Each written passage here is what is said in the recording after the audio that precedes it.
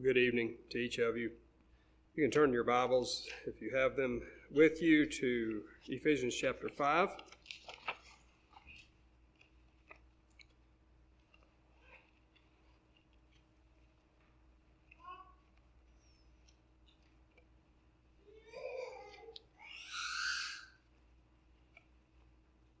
Ephesians chapter 5 is a chapter where what's following, Paul begins the book and works into the book with talking about the personal experience of the Christian, the personal life of the Christian.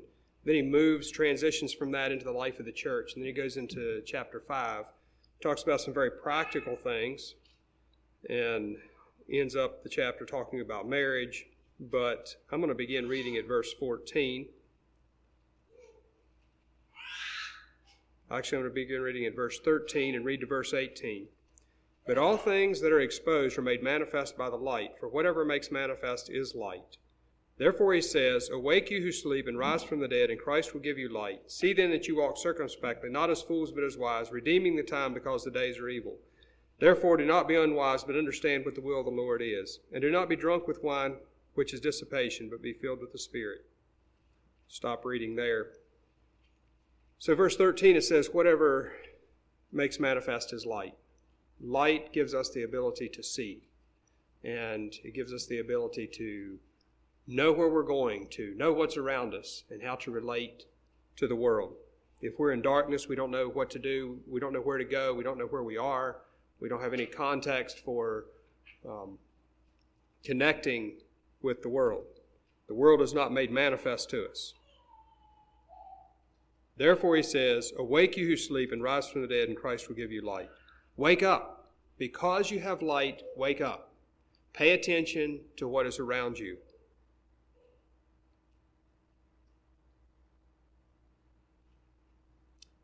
Walk circumspectly, not as fools, but as wise. A biblical fool is a person who knows what to do and doesn't do it. So if you know what you should be doing and you don't do it, the Bible says you're a fool. Don't walk like that. Walk as someone who is wise. Maybe you think that I'm going to talk about time tonight. I'm not really going to be talking so much about time as about some other things, and I really am working towards two other verses, verse 17 and 18. Verse 17, do you know what God's will is for your life? Well, the light will make manifest to you God's will. So if you know the light, if you're familiarized with the light, if you're living in the light, God's will be made manifest to you. And so then you can walk in wisdom. So why include verse 18? Be not drunk with wine, in which is dissipation, but be filled with the Spirit. Because wine is a mind-altering substance. Alcohol is mind-altering. Drugs are mind-altering. If you want a verse to speak to someone about whether they should use drugs or not, you can use that verse, because drugs are mind-altering. And the Bible says don't use substances. The Bible is saying here, don't use substances to alter your mind. The Spirit of God is what should alter your mind. The Spirit of God is mind-altering. And God wants our minds to be altered by His Spirit. So I just give you that as a background, because I have a real interest in several things. One of them is the effect of how the things that we use and interact with, what effect do they have on us as people? What effect do they have on our minds and the way we think, and so on?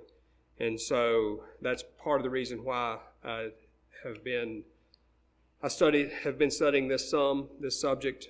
The other thing that I have a real interest in is brotherhood. And when I say brotherhood, I'm not just talking about people getting together for church.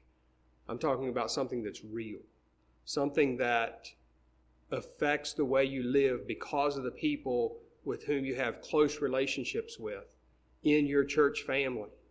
And you value those relationships, and you live differently because of those relationships.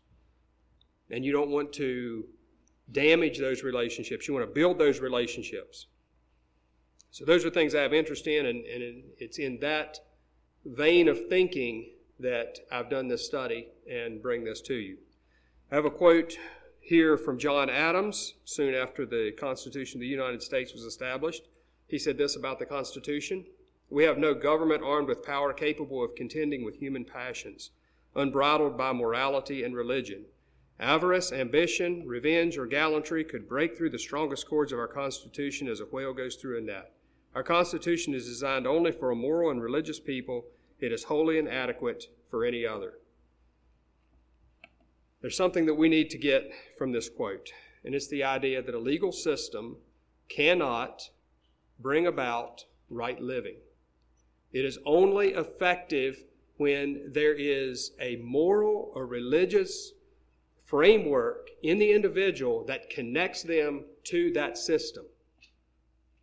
And so what John Adams is saying is that if there wasn't some moral or religious connection or framework within the people of the United States, that the Constitution would not be able, they would just go right through the Constitution. The Constitution would not be able to restrain the people of this country.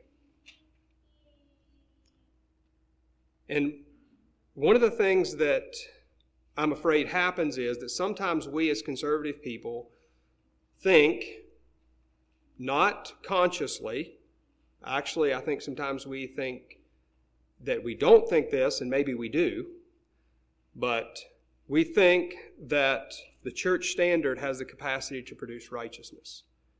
And if you say, no, I don't believe that, well, consider this. Do you expect the church standard to keep you on the straight and narrow? Do you think that if you're within the church standard, then you're doing okay? Do you think that if the church standard doesn't speak to it, then it's okay for me to do? Or is your life guided by something deeper than the church standard? Are you thinking about the things that you do that aren't mentioned in the church standard and evaluating whether they're a good idea or not? Is it a good idea for me to do this? Maybe the church standard doesn't say anything about it. Because the church standard, I'm not devaluing the church standard. It has a place. But the church standard can never be more than a starting point, a reference point on which we establish and build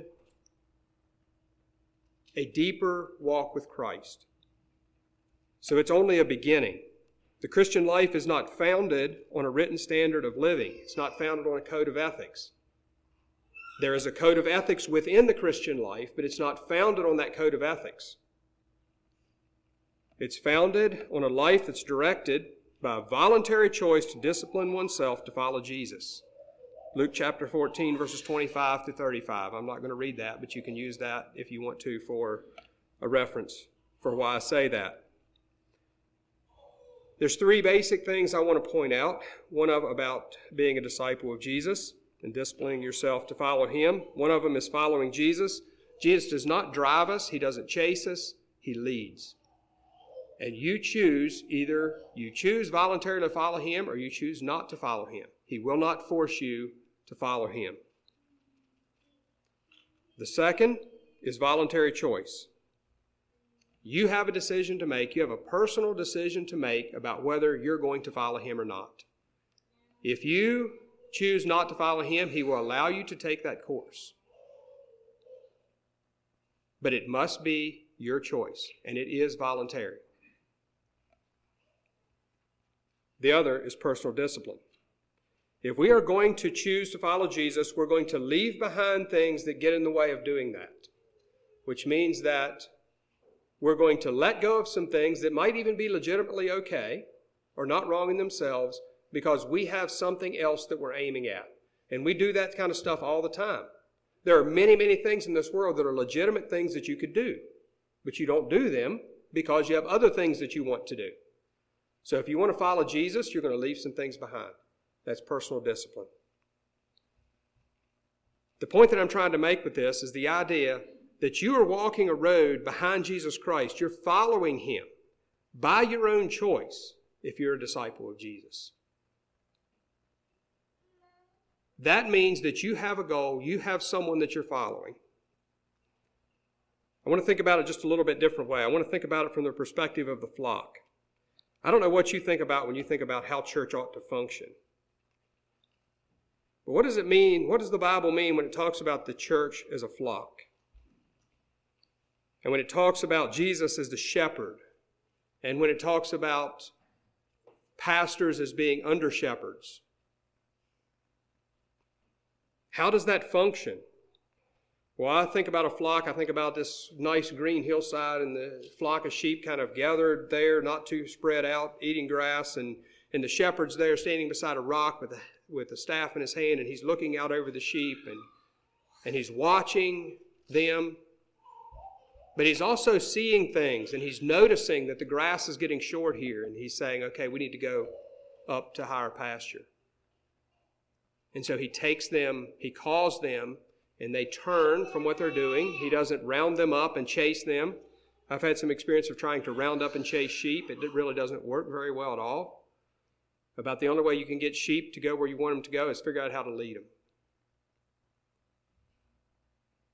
So he knows where some other good pasture is, and he takes them up a rocky, winding path that goes past a steep precipice, and there's bramble bushes on the side, and there's possibility for the sheep to get caught in the bramble bushes, and there's possibility for them to fall off the side.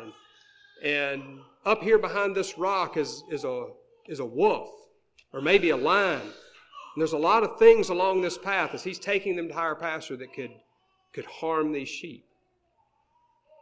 But the sheep are not having to be forced in by a fence. They're not having to be kept in. They're following. They're not being protected by the fence. They're being protected by the shepherd, and by them staying with the shepherd and collectively going together, following him.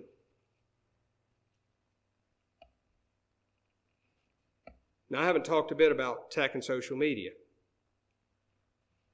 And I need this every bit as much as we do, but brothers and sisters, I just have a real burden that we have this concept as we look at the things around us in the world, that we have a concept of brotherhood and following Jesus in this way that will enable us to evaluate the things around us and say, I'm just not going to do that because it gets in the way of me actually following Jesus the way I should, or me being with my brothers and sisters the way I should. And so you're voluntarily just giving things up because there's more important things in life to you than having or consuming things. The title of my topic is The Effects of Tech and Social Media. And I'm going to say that I'm not particularly a tech expert as far as the functionality of the equipment at all. If you have questions about functionality of the equipment, talk to somebody else, because I probably won't be able to help you. Neither am I an anti-internet fanatic. And I don't want this talk to load the gun of someone who is anti-internet. And the reason why I don't want that to happen is because one of my favorite verses in Acts 13, verse 36, I believe, it's talking about the resurrection. And Paul uses an argument about David. And he says, for David, after he had served the purpose of God in his generation, he fell asleep and was buried with his fathers. There's a little phrase in there, David served the purpose of God in his generation. We are living in a generation where internet exists. And the question is not so much about whether we're going to have internet or not. The question is about whether we're going to serve the purpose of God in our generation. And that is very important to me. And simply trying to avoid our generation will not serve the purpose of God. We need to serve the purpose of God in our generation. He has placed us here at this time to serve his purpose. Let's believe that he has the power to give us what we need to do that. First of all, I want to talk a little bit about, now transitioning into this idea of the effects of effects of social media. I want to talk about fame a little bit. So the definition of fame, a rough definition of fame, is to be known by those who you do not know. So the more people that know you that you do not know, the more famous you are. Someone who is famous, he doesn't know that many more people than you do, but he is known by many, many more people than he knows.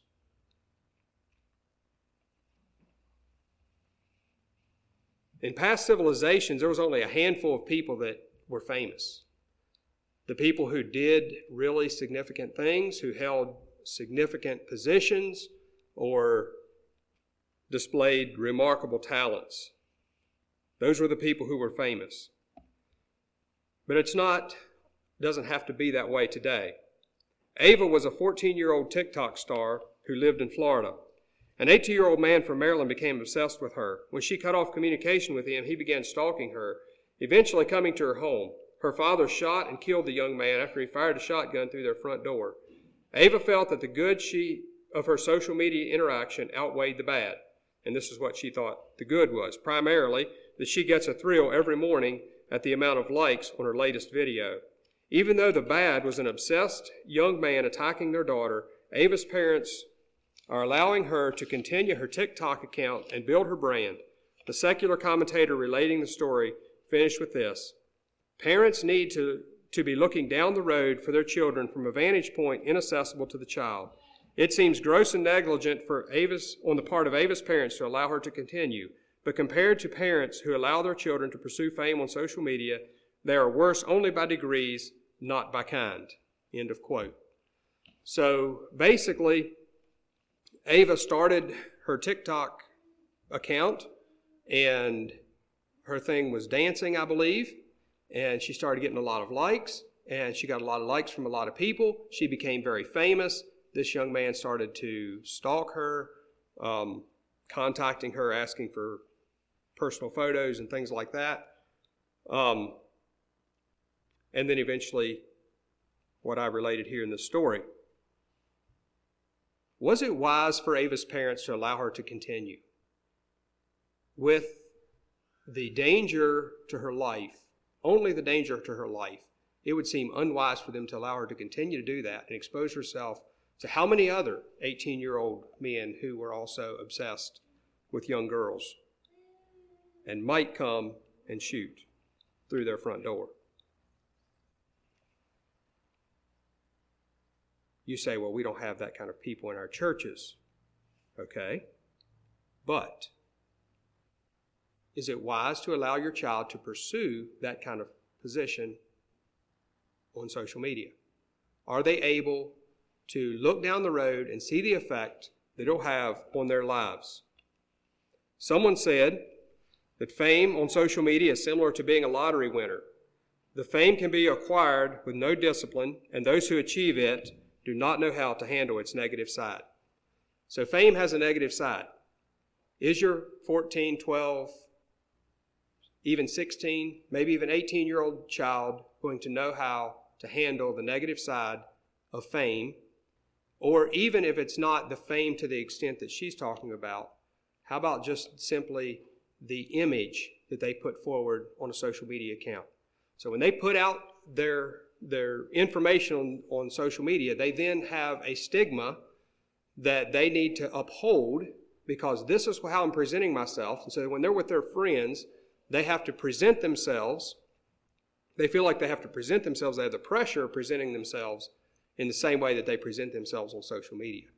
And what's really easy to do is to withdraw actually from your friends, because you have that pressure of presenting yourself, better than reality, and to simply expand your social media connection.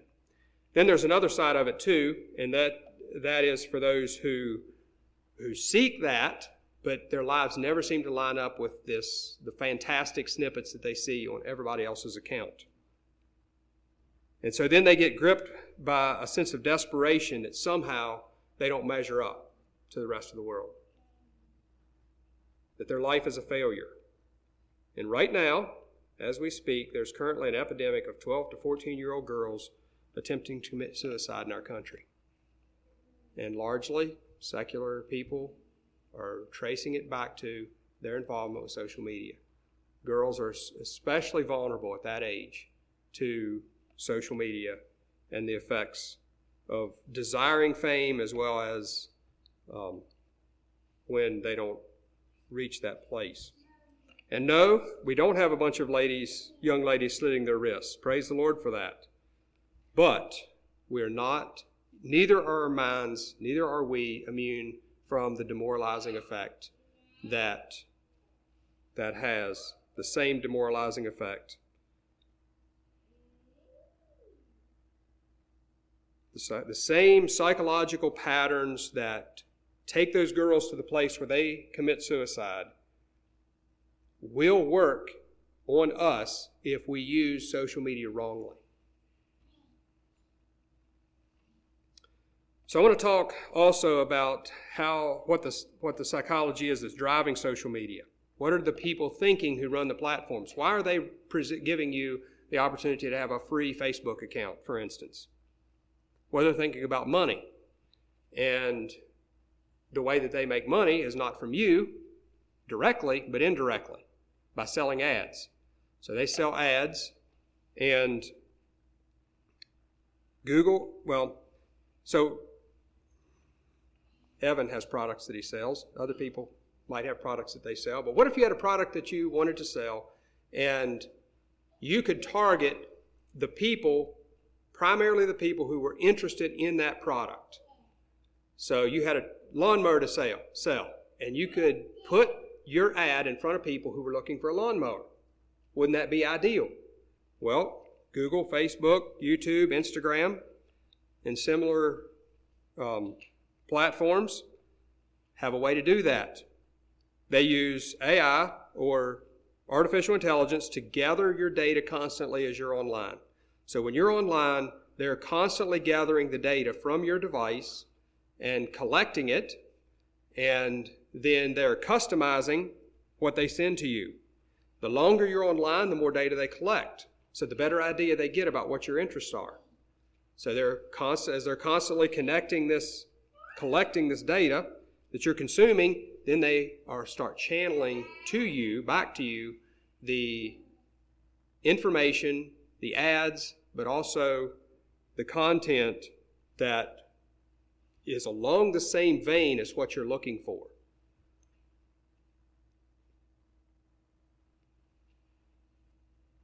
So you go online and you think, well, I want to look up a lawnmower.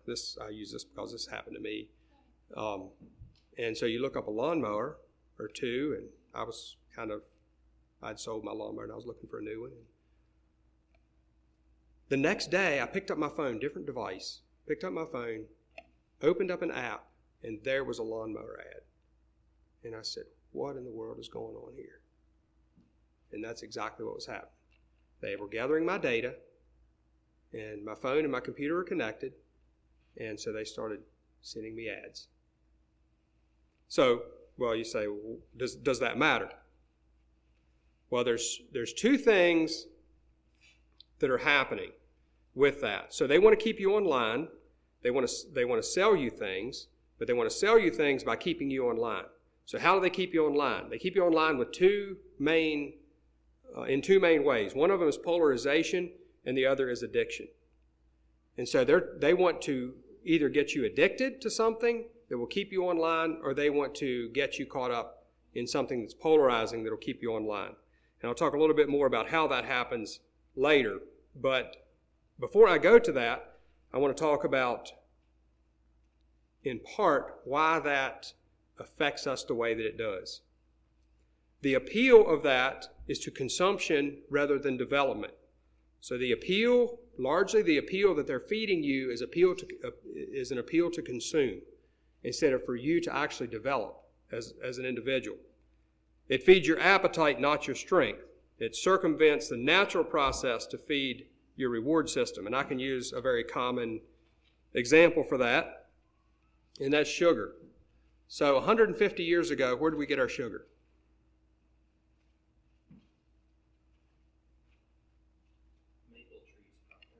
Maple trees. That's good. We didn't get much. That's a good point. Honey. Fruit. But Evan's point stands. You didn't have it so much, and it wasn't highly concentrated. Where do you get sugar now?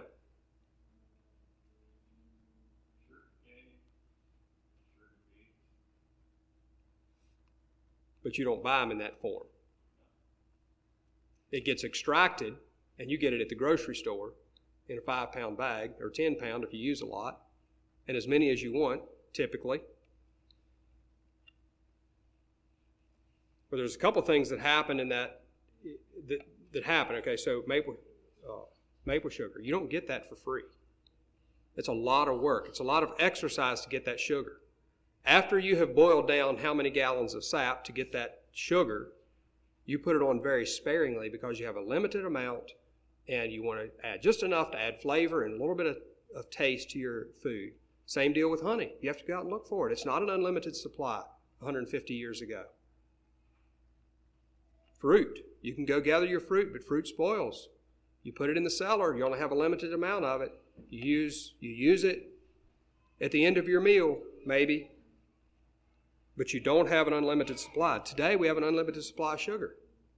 What's the end result? The end result is in the developed world, obesity is the leading cause of death because we have technology to extract sugar. And that sugar feeds our reward system. A reward system, you were meant to go out and seek and gather that sugar in small amounts, and it fed a reward system, but it has become disconnected from the exercise and discipline that it takes to get it. And so, as a result, it's easy for us to go to the sugar bowl and dump in as much sugar as we want into any dessert or as many foods as we want, and to have a problem with our weight because of that and our health. So, I'm going to give you a list of things. These things are not, only one of these things is sinful in and of itself. But that's not the point. And so, the point is not whether it's sinful or not. The point is that it's feeding our reward system. These things are feeding our reward system instead of our development, okay? So I want to make that clear. YouTube is this to real experience. It's the same as an overdose of sugar. Porn is this to sexuality. Social media is this to relationships. Online shopping is this to exploration and discovery.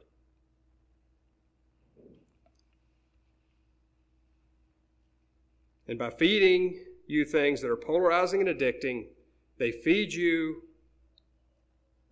your psychological reward system. And how do they do that? How does that work? Well, when you see something that is addicting, it gives you a dopamine hit. When you see something that's polarizing, it gives you a dopamine hit. And that's a reward circuit in your mind, in your brain. And your brain wants to go back and get more of that. And so you see something that's fascinating. It might not be sinful, but it's fascinating and you want more. And right there on the sidebar is more options. And so you click on another. And before you know it, an hour's going. 2 hours are going. But that's not the biggest problem. Yes, it's a waste of time. But you're actually short-circuiting your reward system. And by short-circuiting your reward system, you're not developing properly.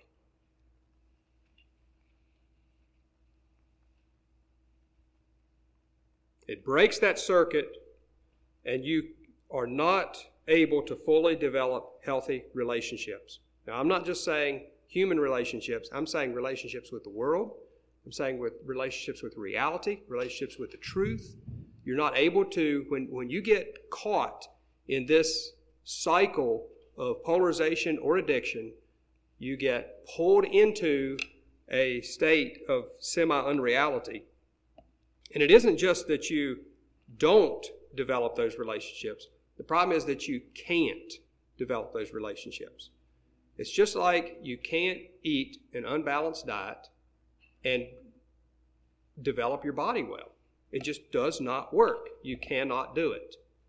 You have to have a well-balanced diet to develop properly.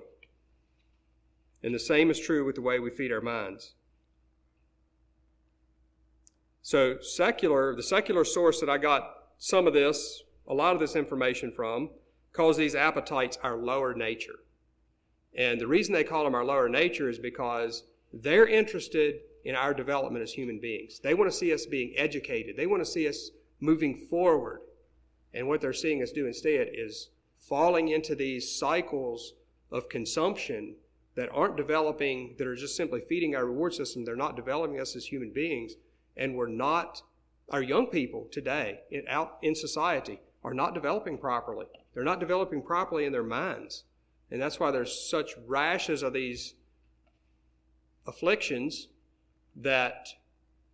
mental afflictions, that many in the secular world are facing, many children.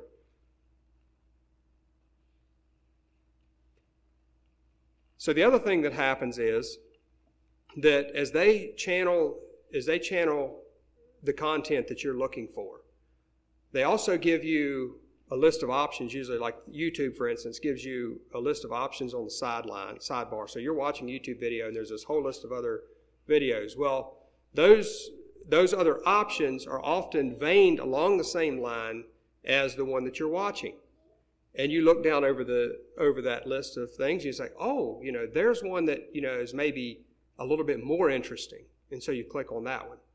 And so what actually happens is the information starts to take you on a changed path. And that's part of how the polarization works. The polarization, as you're feeding on this information, is taking you to more and more radical views. And the more radical a view gets, often the more it misrepresents the other side.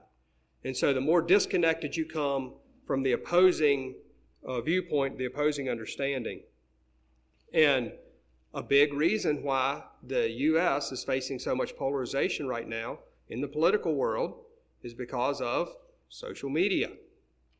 People are getting polarized, extremely polarized, through social media and news outlets that are feeding these very things that we're talking about. So do you think that that's affecting the church? Well, what about the rash of links that have been sent out over the last couple of years about COVID? I got so many links. Watch this link. Watch this link. You need to see this. You need to see this. It's people's opinions. It's ideas. And it's often either one side or the other. And sometimes it's pretty radical sides about which side. And I got links from both sides. I'll just put it that way, of the issue. I want to talk specifically about some current social media and tech platforms. The first two I want to talk about is TikTok and Snapchat. I would suggest to you that you delete them if you have an account with either one of those.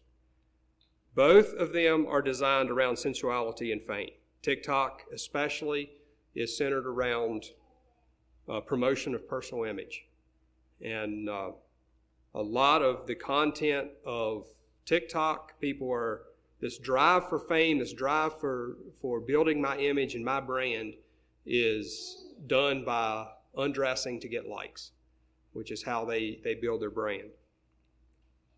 Snapchat is probably the lesser of the two, but my understanding is it was originally designed around sexting, or a way to send pictures to people, explicit pictures to people that would vanish very quickly, and there would be low level of accountability.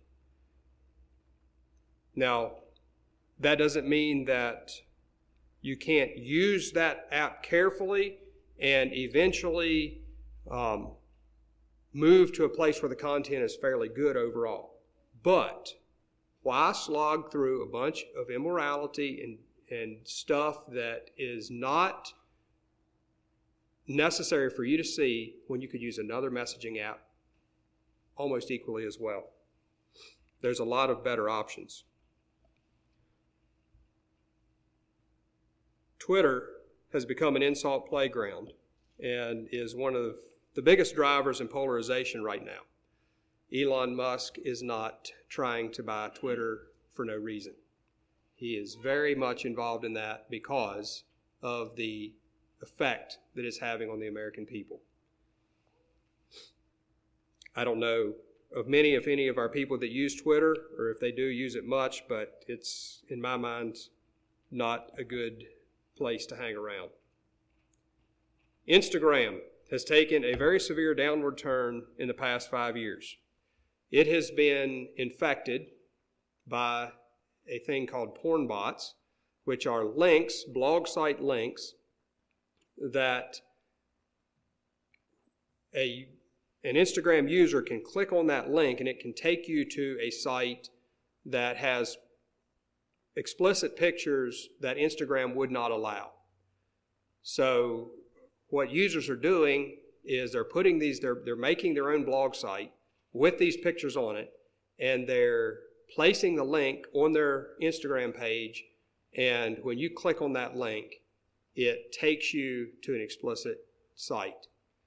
And it is not filterable because it is a social site, it's not listed as a pornographic site. It's fairly new, so it doesn't have data connected with it that blocks it. And so Instagram has really taken a downturn in that sense. There's another sense too. I'll cover that when I go over Facebook. But many of those sites on Instagram are not filterable. Facebook is a great place to spend hours looking at people and things with whom you have no real connection. Their video content is largely essential, and the content posted by the majority of people who do not share our faith and practice is patriotic and essential. And as Christian people, those are things that we just don't need to have a lot of contact with outside of what's necessary. And when I say what's necessary, I'm saying that in your normal run of life, you're going to run into patriotism, you're going to run into sensuality in the normal process of life. But should we be exposing ourselves by spending hours on Facebook, perusing people who we hardly know, and being exposed to sensual and patriotic content? But there's more to it than that.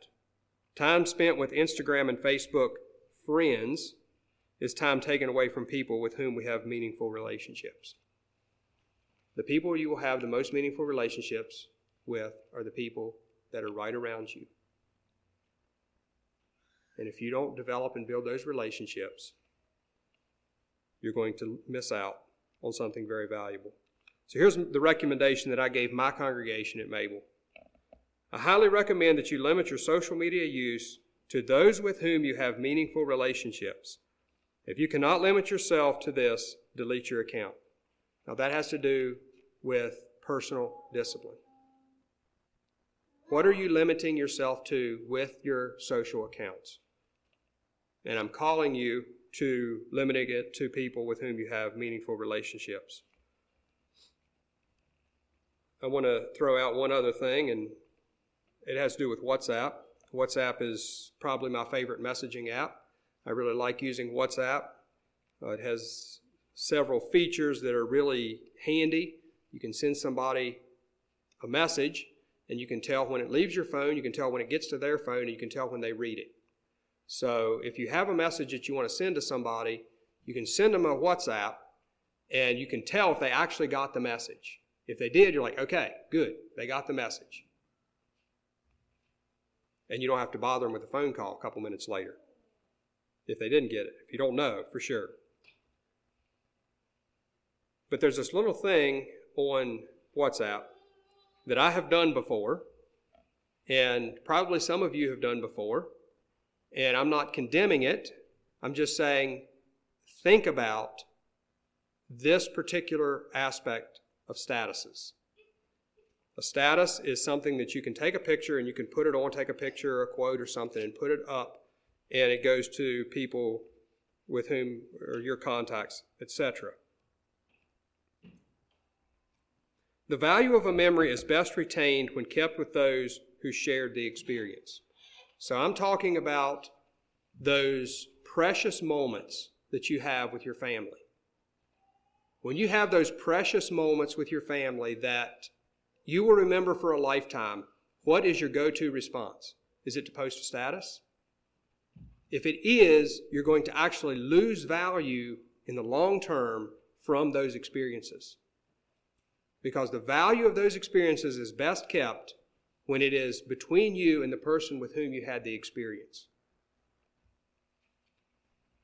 There are a lot of good things that people put up on status. I think there's a lot of good quotes. There's scripture, things like that. And I'm primarily not talking about that. I'm primarily talking about the moments that you have with close friends that are extremely valuable. Keep those valuable by not sending them out to everybody in the world.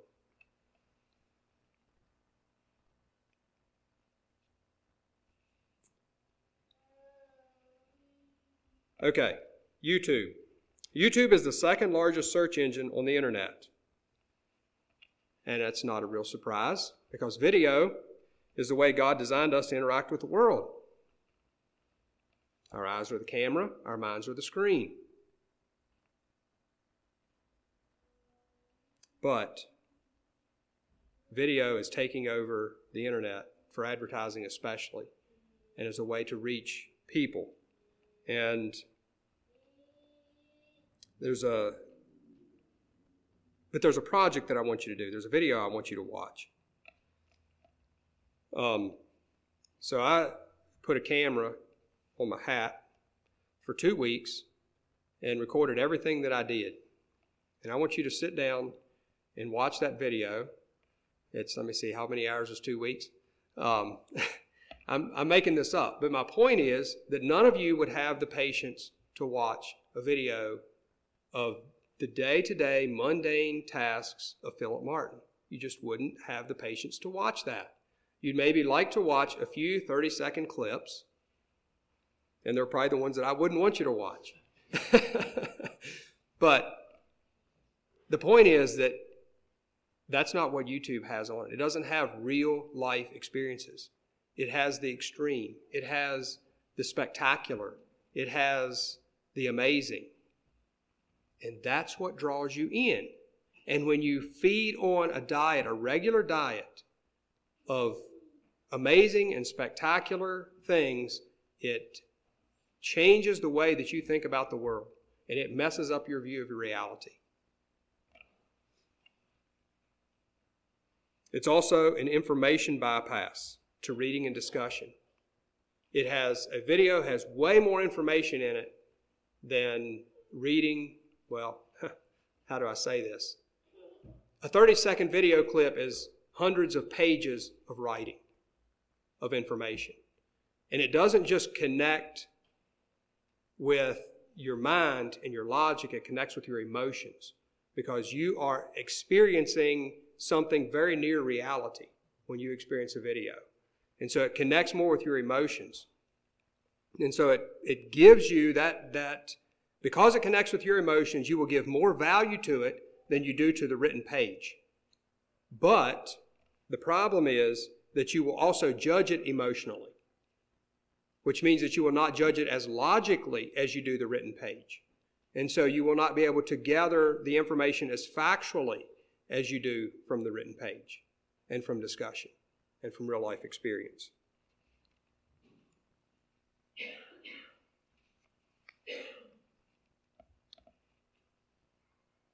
Our Rules and Discipline addresses uses of technology on page 34, video specifically. It says legitimate uses are business and instruction. And I would like to encourage you that if you do not discipline yourself to meet or exceed that standard, you will be negatively affected by video. And video games and computer games are very much this same way for children especially. Please do not let your children play video games. Sorry, young people. Do not play video games. You will not develop properly if you play video games. I know 40-year-olds who spent years playing video games, and they have not developed properly. So I've seen the end result. I'm not talking about a Yahtzee on the phone or something like that. I'm talking about action-style video games. But just be careful, very careful. Podcasts. What's the intake of information is mind-forming. Where is the information coming from? Do you know the sources? Is it developing you? Is what you're listening to developing you? Here a while back, I listened to a novel, and it was just strictly a novel. It was very, very easy listening. It was a story, and I just was able to just relax and listen to the story. And I enjoyed it a lot. It was very easy. But on both sides of that, I listened to a good portion, all the Old Testament, some of the New Testament just before that. And just after that, I listened to some podcast information that was about truth, and I forget what all the subject matter was. That was difficult listening, but I learned something from it because I had to engage my mind as I listened. The story could just flow, and it didn't have any real weight to it, and so it didn't require me to really engage with what I was hearing. I was just absorbing. Is the information that you listen to on podcasts building you up? Is it developing you? Are the sources reliable? Is it taking you in the direction you want to go? And especially, I say, for those who are young in faith, reliability of the source is extremely important, as well as the fact that it's very mind-forming, especially mind-forming for young people. I want to say just this yet about online shopping. So I do a fair amount of online shopping for farm-related items, things like that. And I think it's a good tool. It has its place. But one of the things that we as human beings need to do is we need to seek and pursue things. Now, when I say things, I'm not talking about material items. I'm talking about that we need to be engaged with the world around us. We need to be living lives that are moving forward. Well, who should we seek? But seek ye first the kingdom of God and His righteousness, and all these things will be added unto you. And so our seeking should be primarily aimed at the kingdom of God. And what things like online shopping do, they give us a platform on which we can seek endlessly for things that are legitimate and thereby neglect the things that are most important in life. And so they actually fill a reward circuit that was meant to be part of what drives us to pursue God and a deeper understanding of Him and better knowing Him. So I need to wrap this up. So God put these physical reward circuits in place to take us beyond the physical, to the deeper relational part of who we are. And I got halfway here this evening, and I realized I'd forgotten something. I had 3 containers. I had a little round sandwich container, about this big around, and a pint jar, and then I had a 2-pint jar. And I set them up here side by side, and I put the sandwich container on top of the pint jar. They hold the same amount of product. But what happens when we get into these broken reward circuits, when we break our reward circuits? It's like the pint jar with the sandwich container on top of it. We actually build a blocker between the deeper part of our being and the surface initial interaction that is to take us to deeper relationships. We build a blocker there, and because we don't have that deep part of our being filled up, we continue to reach, and we reach out instead of reaching down. And so we use platforms like social media to broaden and broaden and broaden our circle, seeking to have that deeper part of the relational nature of ourselves as human beings fulfilled, and never finding it because we're getting broad and shallow instead of deep as individuals. And the second jar represented a person who's well-formed, who has limited the actual amount that they spread out to give them the ability to go deep in their relationships, to go deep down to heart relationships with God and with those around them.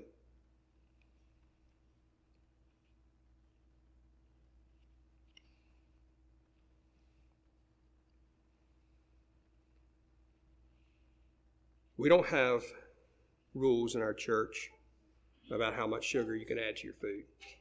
And I'm glad we don't. I don't think we could handle that. I don't know that we will be able to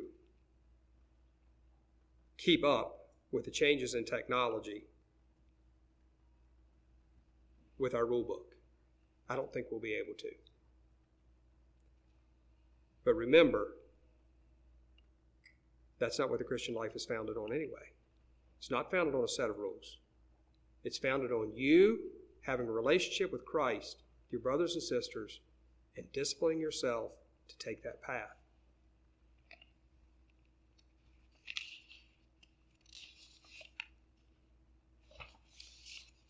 And we live in a world that has a lot of things we could choose besides taking that path. And I've talked about a lot of things tonight that aren't specifically spelled out, per se, in the rules and discipline. What are you going to do with those things? Are you going to say, well, that makes sense, but the R&D doesn't say that I have to, so I'm not going to make any changes? Or are you going to say, well, I'll wait till the church speaks to it and then I'll do it?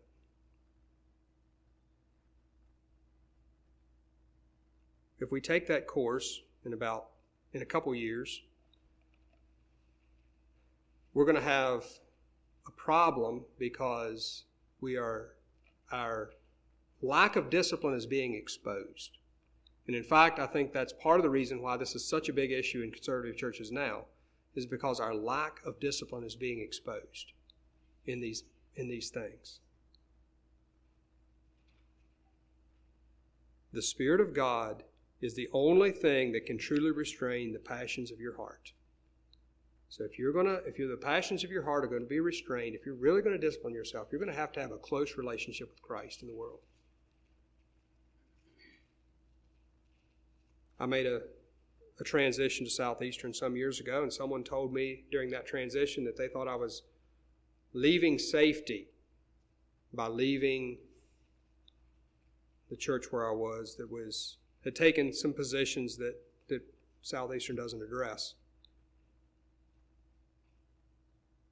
And the Spirit of God gave me a response. Jesus Christ is the only safety we have in this world. We must know Him. And if we are violating the ethics of truth, it is simply an indication that we're not spiritually developed people. And I see real possibility that overindulgence in technology and social media specifically can hinder our spiritual development. Far beyond our intellectual development is our spiritual development. And God forbid that we should allow things to hinder our spiritual development. And we need to be aware of these dangers, but I want to finish on a positive note. What we need most of all is a revival of the two greatest commandments. To throw our lives into developing deep relationships with God and with those around us, those people that are close.